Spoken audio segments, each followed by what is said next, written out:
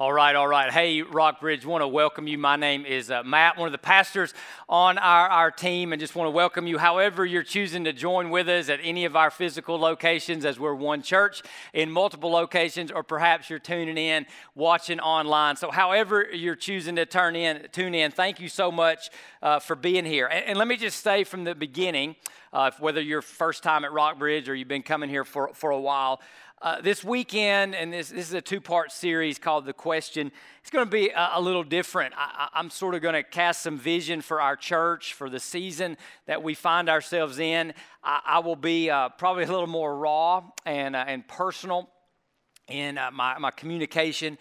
And I'm probably going to say some things imperfectly because that's kind of who I am, right? And so I just need your grace in that. This is a sermon series that's been brewing inside of me for a while.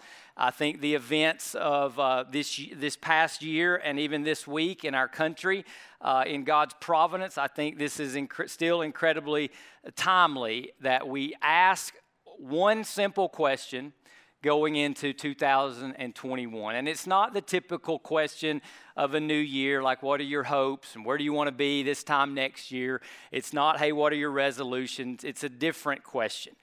And to get to that question, I just want to invite you to go on a journey with me in my role here as the lead pastor and primary communicator and things of that nature. So it's important to me that we as a church always have clarity. And in a season of uncertainty, such as the pandemic and the presidential politics and the issues of race that we've dealt with, the economic uncertainty, just things that happen in our lives, finding clarity in uncertainty is difficult.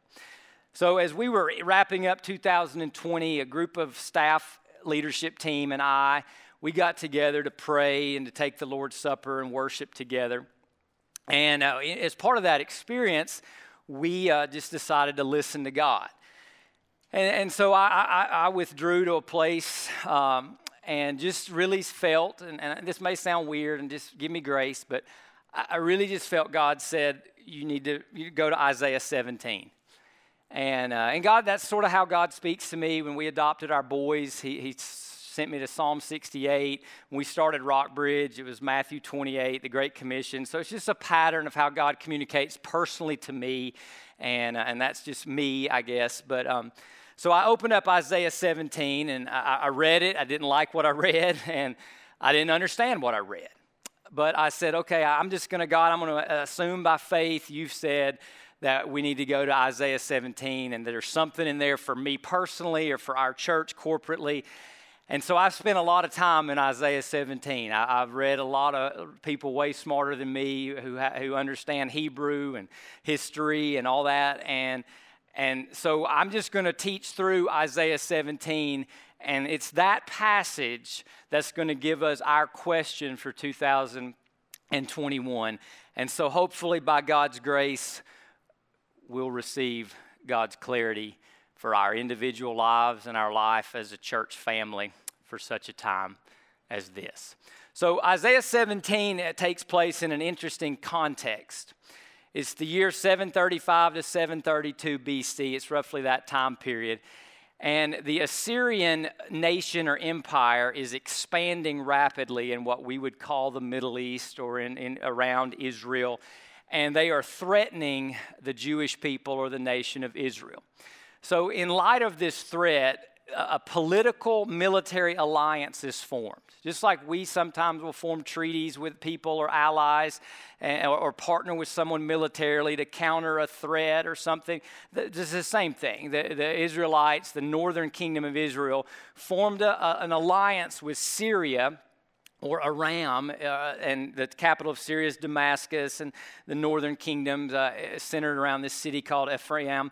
And so they formed this alliance to protect them from the Assyrian aggression.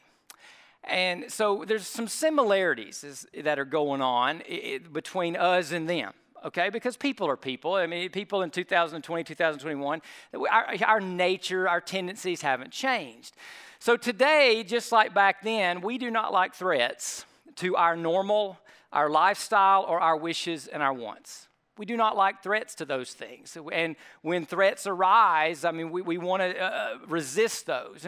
And 2021 and 2020 has been a year like that, right? Where we've not gotten what we wanted and couldn't do what we wished for. And our lifestyles have been changed, or our lifestyles have been threatened. Our normal has been interrupted and disrupted. And just like today, just like back then, we expect God to help. And we make an assumption, and they made it too, that what we want, God also wants. That God is interested in preserving our lifestyle, preserving our normal, giving us our wishes and wants. And so we make that assumption. They made that assumption. And then also, just like back then, when we are faced with a problem, we believe that we must act quickly to fix it, to solve it, and to mend it. And so they formed a political military alliance. They did this thing and brought it together and said, hey, this is going to protect us, this is going to help us. And we do the same things, right? We put our hopes in our ability to make $1. We put our hopes in getting our person elected to office. We put our hopes in science. We put our hopes in medicine.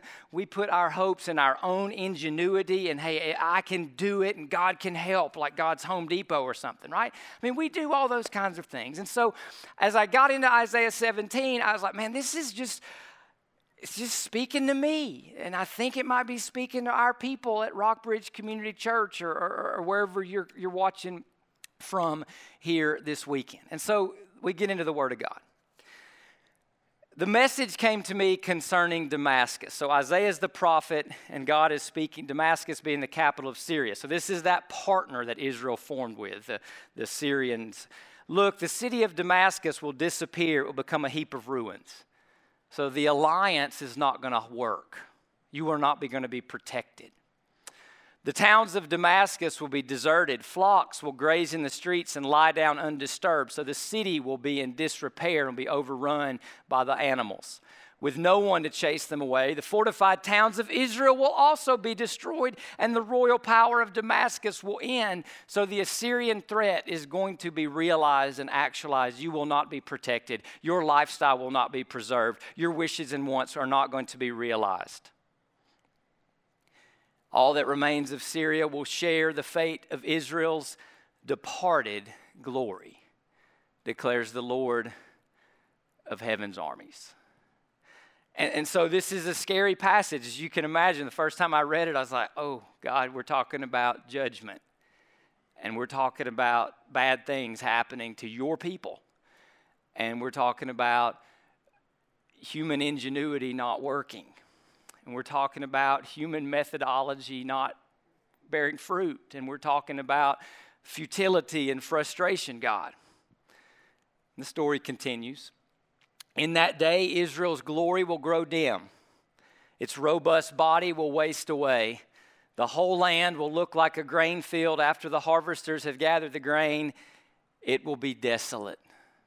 Only a few of the people will be left, like stray olives left on a tree after the harvest. Only 2 or 3 remain in the highest branches, 4 or 5 scattered here and there on the limbs. So, hey, there's some good that's going to remain. There's some stuff that'll hang around, but the vitality will be gone. And what you formed this alliance for is just, it'll be futile. Declares the Lord, the God of Israel.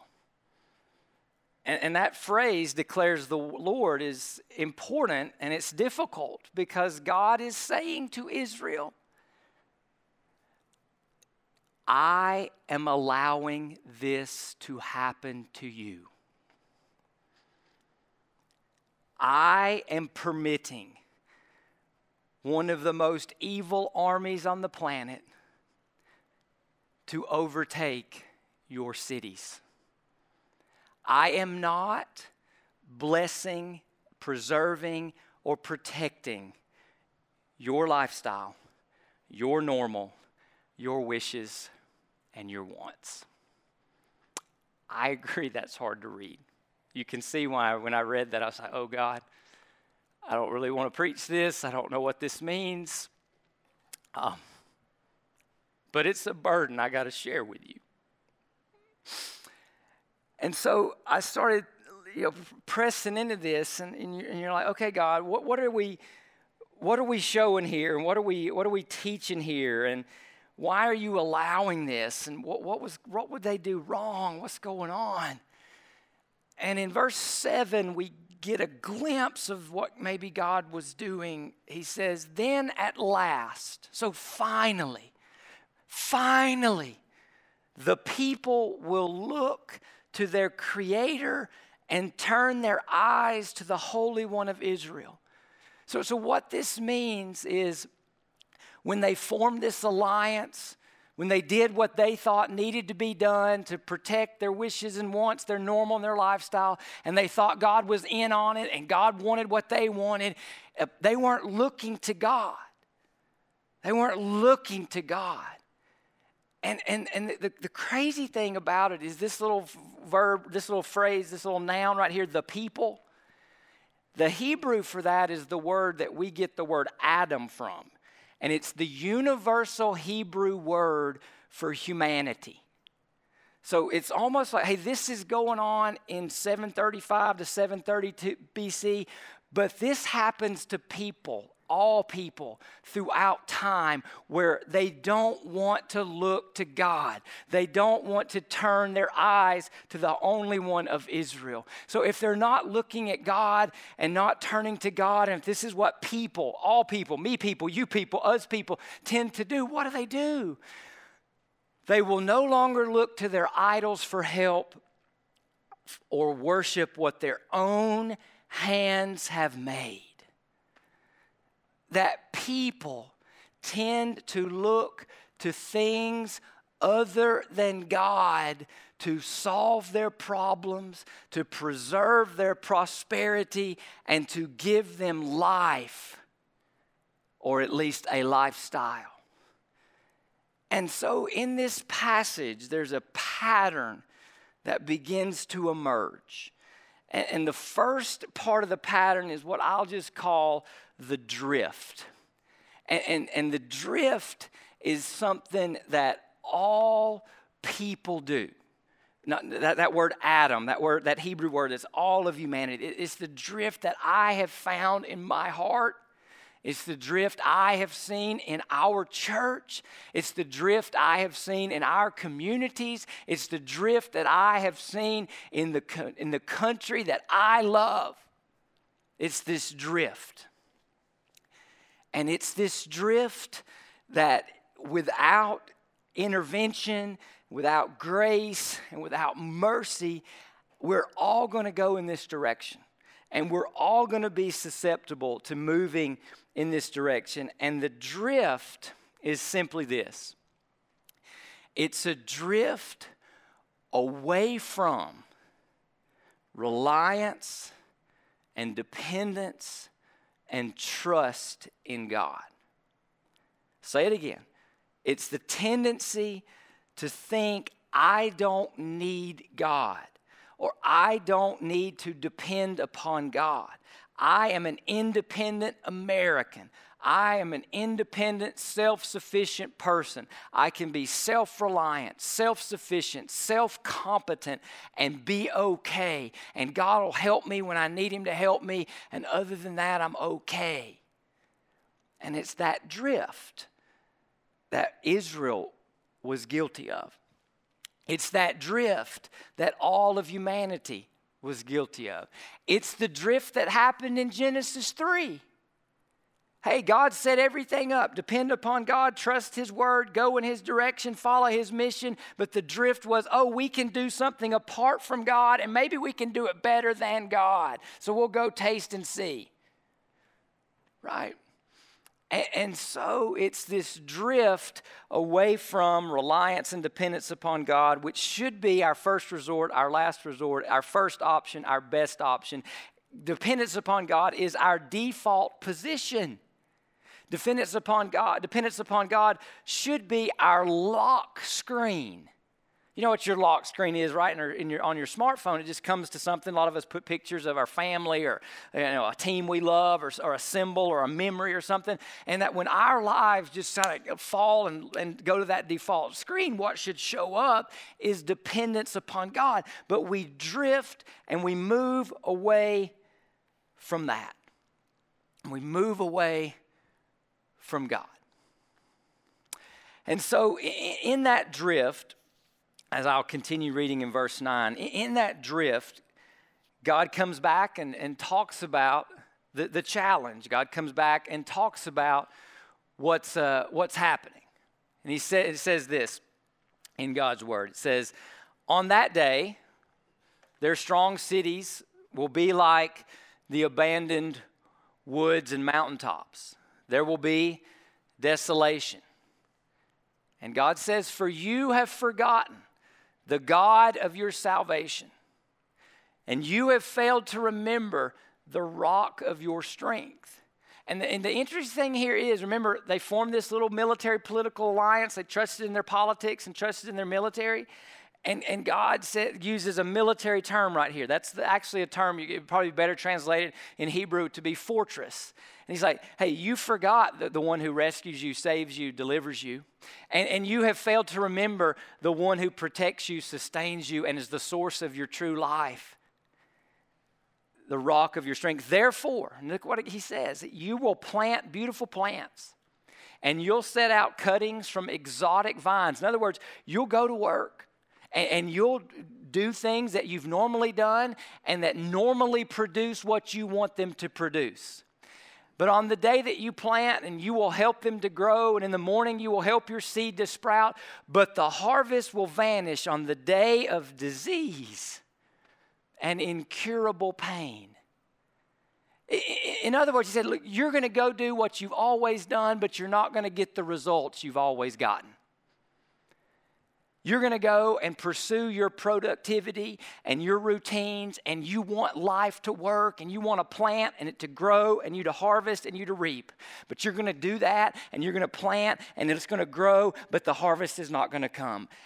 So God, in this drift away from reliance and dependence upon Him, God brings a disruption when the works and wants that we have and that we engage in are frustrated. And there's a sense of futility. Our staff had a staff retreat, and we had an outside pastor from the Atlanta area come in and speak. And he had this statement, and it was so powerful. He said, people are working harder but getting half the results. That's exactly what I'm reading in Isaiah 17. You're going to go to work, and listen, don't we just want life to work? Don't we just want things to, I do A and then B follows, and I do B and C follows, and I do this and this happens, and we make money and we go on vacation, and everybody's healthy and life is normal, and then we retire and everything's good. And then God just throws this disruption in a monkey wrench, in our plans, in our normal, in our wants, in our work, everything. And this scripture shows me something, though, that this disruption is under God's sovereignty. That means He is in control of it. He's never lost control. And my fellow Americans, listen to me. Some of you are unglued because of the results of the election. On January 20th at noon, the person that is sworn in as our president will be under the sovereignty of God. You can go read Daniel 2:21 and argue with the word of the Lord. He's that sovereign. He's that in control.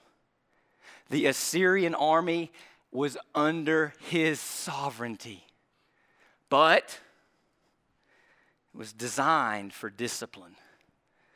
Designed for discipline. You discipline those you love. And so God is doing something, working something in His people, then, now, and forever. Now here's the challenge. We would call these tests of our faith. Tests of our faith often feel like threats to our faith. But in reality, they are purposed by God to build our faith in Him or bring our faith back to Him and away from ourselves and our own ingenuity and our own devices. And so, just to forecast where we're going, we're going to spend 2 weeks on the question, which we haven't gotten to yet, and then we'll go into a series called Battle Tested as we wrestle with the tests that God has designed, that God is allowing under His sovereignty and for His disciplining purposes. And so here's what we have to understand. God will disrupt our lifestyles. God will disrupt our lifestyles to bring us to life as He designed it. He designed us to be dependent upon Him. He designed us to need breath. He designed us to require sleep. That tells me we're not all powerful and all capable. He designed us to depend upon, draw life from, and from Him and with Him and in Him. So He will disrupt us to bring us back to Him. And then finally, at the end of the passage, we get a little bit of relief or maybe good news. He says, the roar of many peoples. They are the roar like the roaring of the seas. The raging of the nations, they rage like the rumble of rushing water. The nations rage like the rumble of a huge torrent. He rebukes them, God rebukes them, and they flee far away, driven before the wind like chaff on the hills and like the tumbleweeds before a glare.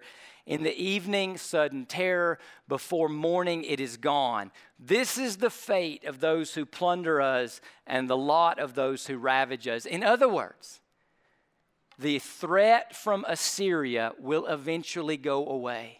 Eventually, this army that has plundered, this army that has destroyed, this army that has made your 2 major cities desolate, eventually this army is going to go away, and the discipline of God is going to be removed, and the duration of this discipline is finite and is temporary. So the good news is this: the agents of God's discipline and the duration of that discipline are temporary, but the lessons must endure.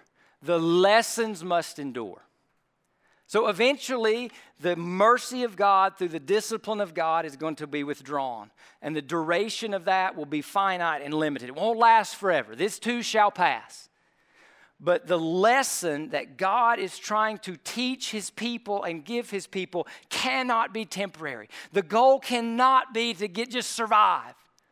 The goal must be to don't leave the season without the lesson the season was designed to bring.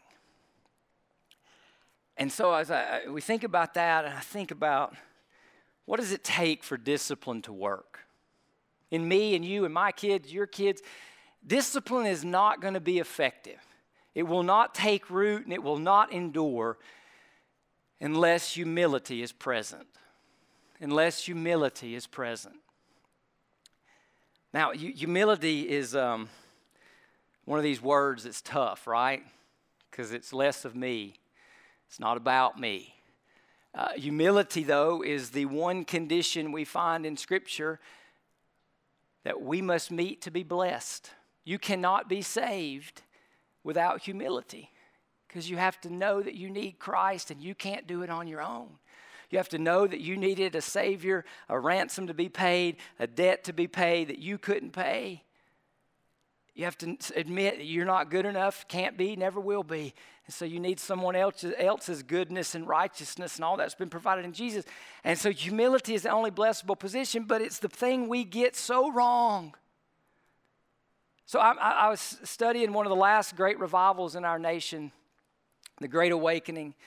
Jonathan Edwards and his church, his ministry was instrumental, used by God. And as he was reflecting on this revival, and I'm going to paraphrase his language because it's a little old school language, but when he was asked about why do these revivals end, and he said spiritual pride. He said people who are so zealous for God's work become so prideful that they begin to see other people's sins as greater than their own. So in reflection on humility, I said, God, what's the definition of humility? Because the church has got to get this right. And I think the definition of humility that God is talking about to us is this, that we would get in a place again as the church of God, the church that confesses Christ as Lord and Savior and knows that nothing but the blood of Jesus will save us. That we get to a place of humility where we are more bothered of our sins than their sins. That we are more suspicious of the sin that lurks in our hearts than in the hearts of other people out there. That we are more interested in fighting the sin nature and the sin temptations in us, and that we would say, you know what, I've got to work and be burdened from my own soul and my own sins and my own temptations, because let's face it, church in America, the church in America is better at self-righteousness than we are at humility. Go read Christians' social media posts. Go look at how Christians have acted in this political season. And I go back to this thing that Paul wrote. Paul, who wrote half the New Testament. Paul, who we could say is one of the greatest Christians ever to live. Look at how Paul saw himself. This is a trustworthy saying, and everyone should accept it. Christ Jesus came into the world to save sinners, and I am the worst of them all. He was more concerned with his own sin than the sin that was prevalent in the Roman world. And do you know some of the sins in the Roman world? Yeah, they had abortion too. But after the babies were born, they would just lay them off in the woods beside the road. They didn't respect human sexuality as designed by God either. They had an emperor who could just say and kill whoever he wanted to kill. And Paul says, but I'm the worst sinner. You know, when you have that kind of humility, you'll never lock eyes with someone and vilify them for your own vindication. You'll never lock eyes with someone that you can't understand and you can't honor, because you're like, man, if God died for me and I'm the worst of them, then I know he loves you too. And I just think, church, we've got to come back to that true biblical humility. Now, listen. Here's the thing. Here's what makes this kind of hard for some Christian people. Because, listen. I understand. I believe the Word of God is the Word of God. We're right as Christians about a lot of the things going on in our world today. We're right because we follow a resurrected Jesus who taught that every life matters from conception to natural death. We're right that racism is wrong and evil. I get all that, okay, but listen. If we express rightness in a way that is not Christ-like, we are wrong. And you will never find another human being as humble as the Lord Jesus Christ himself. He is God, yet he became one of us and required sleep for the first time ever. He is God, and he was born to poor teenage parents. He is God, and he was born in a feeding trough in a stall. He is God, and he washed people's feet. He is God, and he took on my sins and your sins. When he hung on a cross, you'll never find a humility like that. So if God's whole purpose for you and I is to be Christ-like, to be his witnesses, and to represent him, then for the love of God, church, we've got to come back to humility. And I don't say that preaching at you. I say that preaching to myself. Well, my family, we went to Disney World over the new year, and you can see a lot of sinfulness at Disney World. And as I'm reflecting on that, God, the Holy Spirit, showed me, you know whose sinfulness he showed me? My own. By how frustrated I got at my kids, at a certain extent, at workers, at the parks. And I'm like, well, who do I think I am? So God's been working this in me, church. Please hear me. I'm not preaching at you. I'm with you here. And this is why, though, we have to embrace this, okay? There's a lot of Christians talking about God's judgment on America, God's judgment on America. Listen to me. God's judgment always begins at home with his own people. Now, you can disagree with me, but you cannot disagree with the Word of God. It is time for judgment to begin with the household of God. Isaiah 17 was God's judgment on God's chosen people, not the Assyrians, on the house of God. So, if I just had to summarize Isaiah 17 in a sentence, in a universal application for all of Adam, right? All of mankind and womankind and humanity, it would be this. Reliance upon human means, human methods, and power will fail. Only trust in God will prevail. It takes humility to believe and accept and embrace the first sentence, the first part of the sentence, that depending upon what I can do, what I can think up, and what power I can muster will fail. It takes humility to understand that. Only trust in God will prevail. I think we're at a critical time as a church. And the invitation or the lesson is to learn this, that hope in what we can do will frustrate us and fail us. I mean, if this season, for people who have hoped in and trusted in politics, I hope we see the frustration that brings. Hope in science, frustrating. Hope in other people, frustrating. Hope in myself, frustrating. Frustrating. Frustrating. Israel, you hoped this alliance would work. That political military alliance was you hoped it would work. But it didn't. Because you didn't look to God.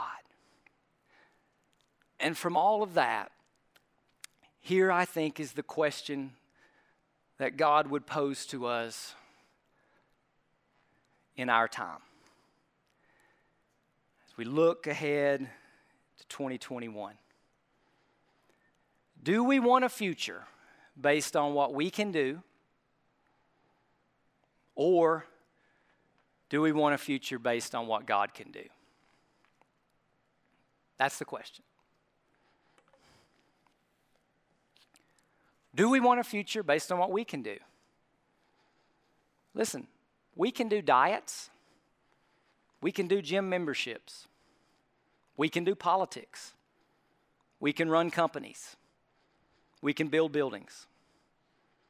We can produce carpet. We can save money. We can go to doctors. We can have surgeries. We can take vaccines. We can do all those things. We can form alliances. We can mobilize the vote. We can lobby our politicians. Nothing wrong with any of that stuff. That's what we can do.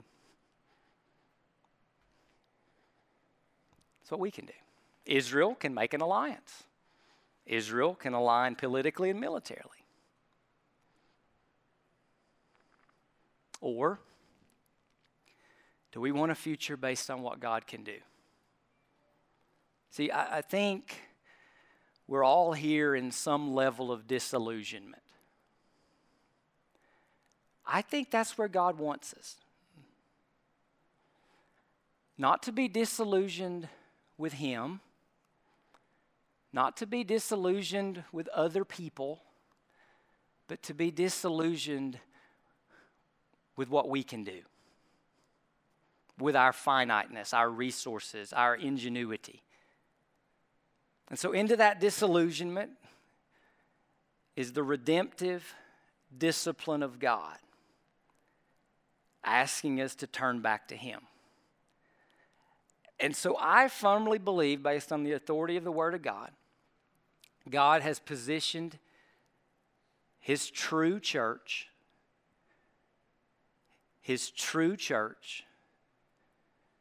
for an incredible season, because He has positioned us where the only real thing we can do is the absolute best thing we can always do, which is to pray. Now, that sounds cliche, I know. I could ask 1,000 Christians in 1,000 churches, and I could say, hey, do you pray? And they'd all say yes. But do we really pray? Like it all depends upon God? Or are our prayers more, God, would you just bless what I can do? God, would you just do what I think needs to be done? God, would you just give me the lifestyle, give me the normal, give me what I wish for and what I want? Or are we going to pray for what God can do? So yes, church, there are details to come, but we will have a church-wide call to pray and fast on the 20th. I am personally inviting and asking all Rockbridgers to participate. We'll continue in this series next weekend. Next Wednesday on the 13th at 6:30, we'll be live at rockbridge.cc or on Facebook. I'm going to teach us a great method to always pray prayers God wants to answer. And then we'll do Q&A, and we'll talk about prayer. If you want to ask me a question about what's going on in the world today, I'll be happy to do my best to answer it.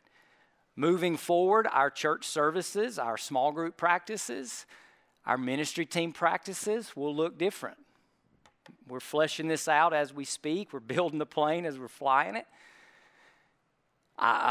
Something I know God's been telling me to do for at least 10 plus years. I've studied 3 different pastors, and I've never pulled the trigger. That's on me. That's not on you.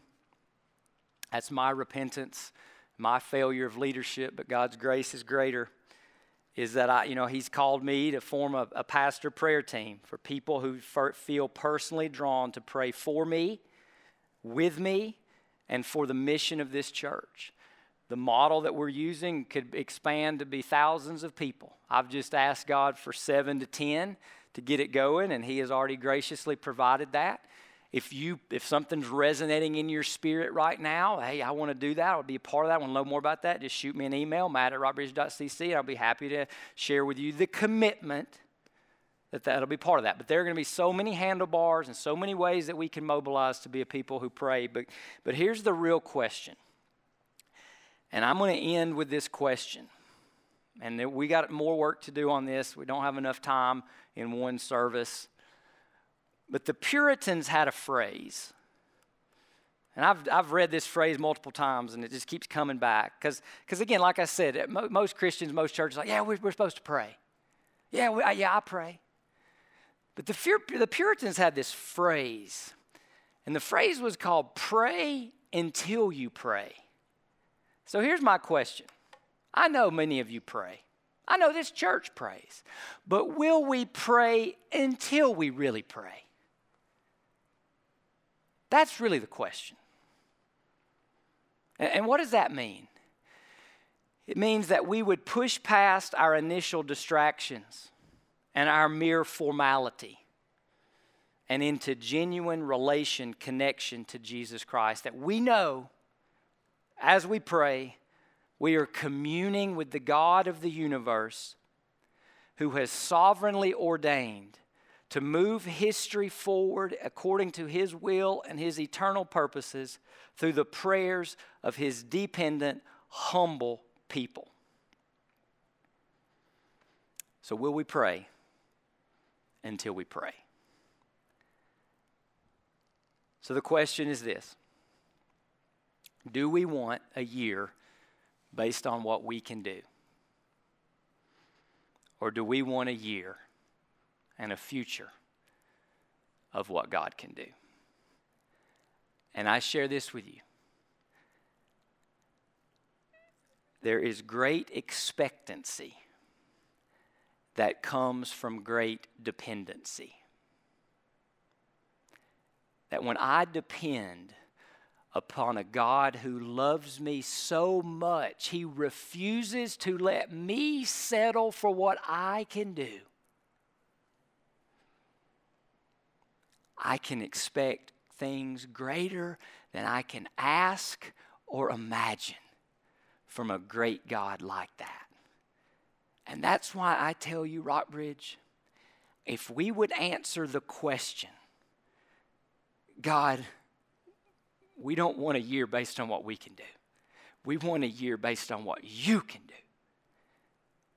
Then we can all leave here with that commitment forming in our hearts, and we can believe beyond a shadow of a doubt that the best is yet to come. Let's pray together.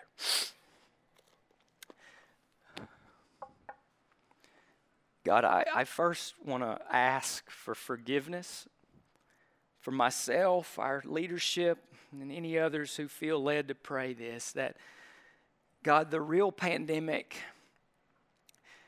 is a pandemic of prayerlessness among your people. God, your church has probably chosen tactics that we can think of and we can execute more than prayer as our strategy. God, some of us have hoped more in politics and in the personalities of those politics than in the person of Jesus Christ. God, some of us have trusted more in our own understanding and leaned on it more than trusted in you with all our hearts.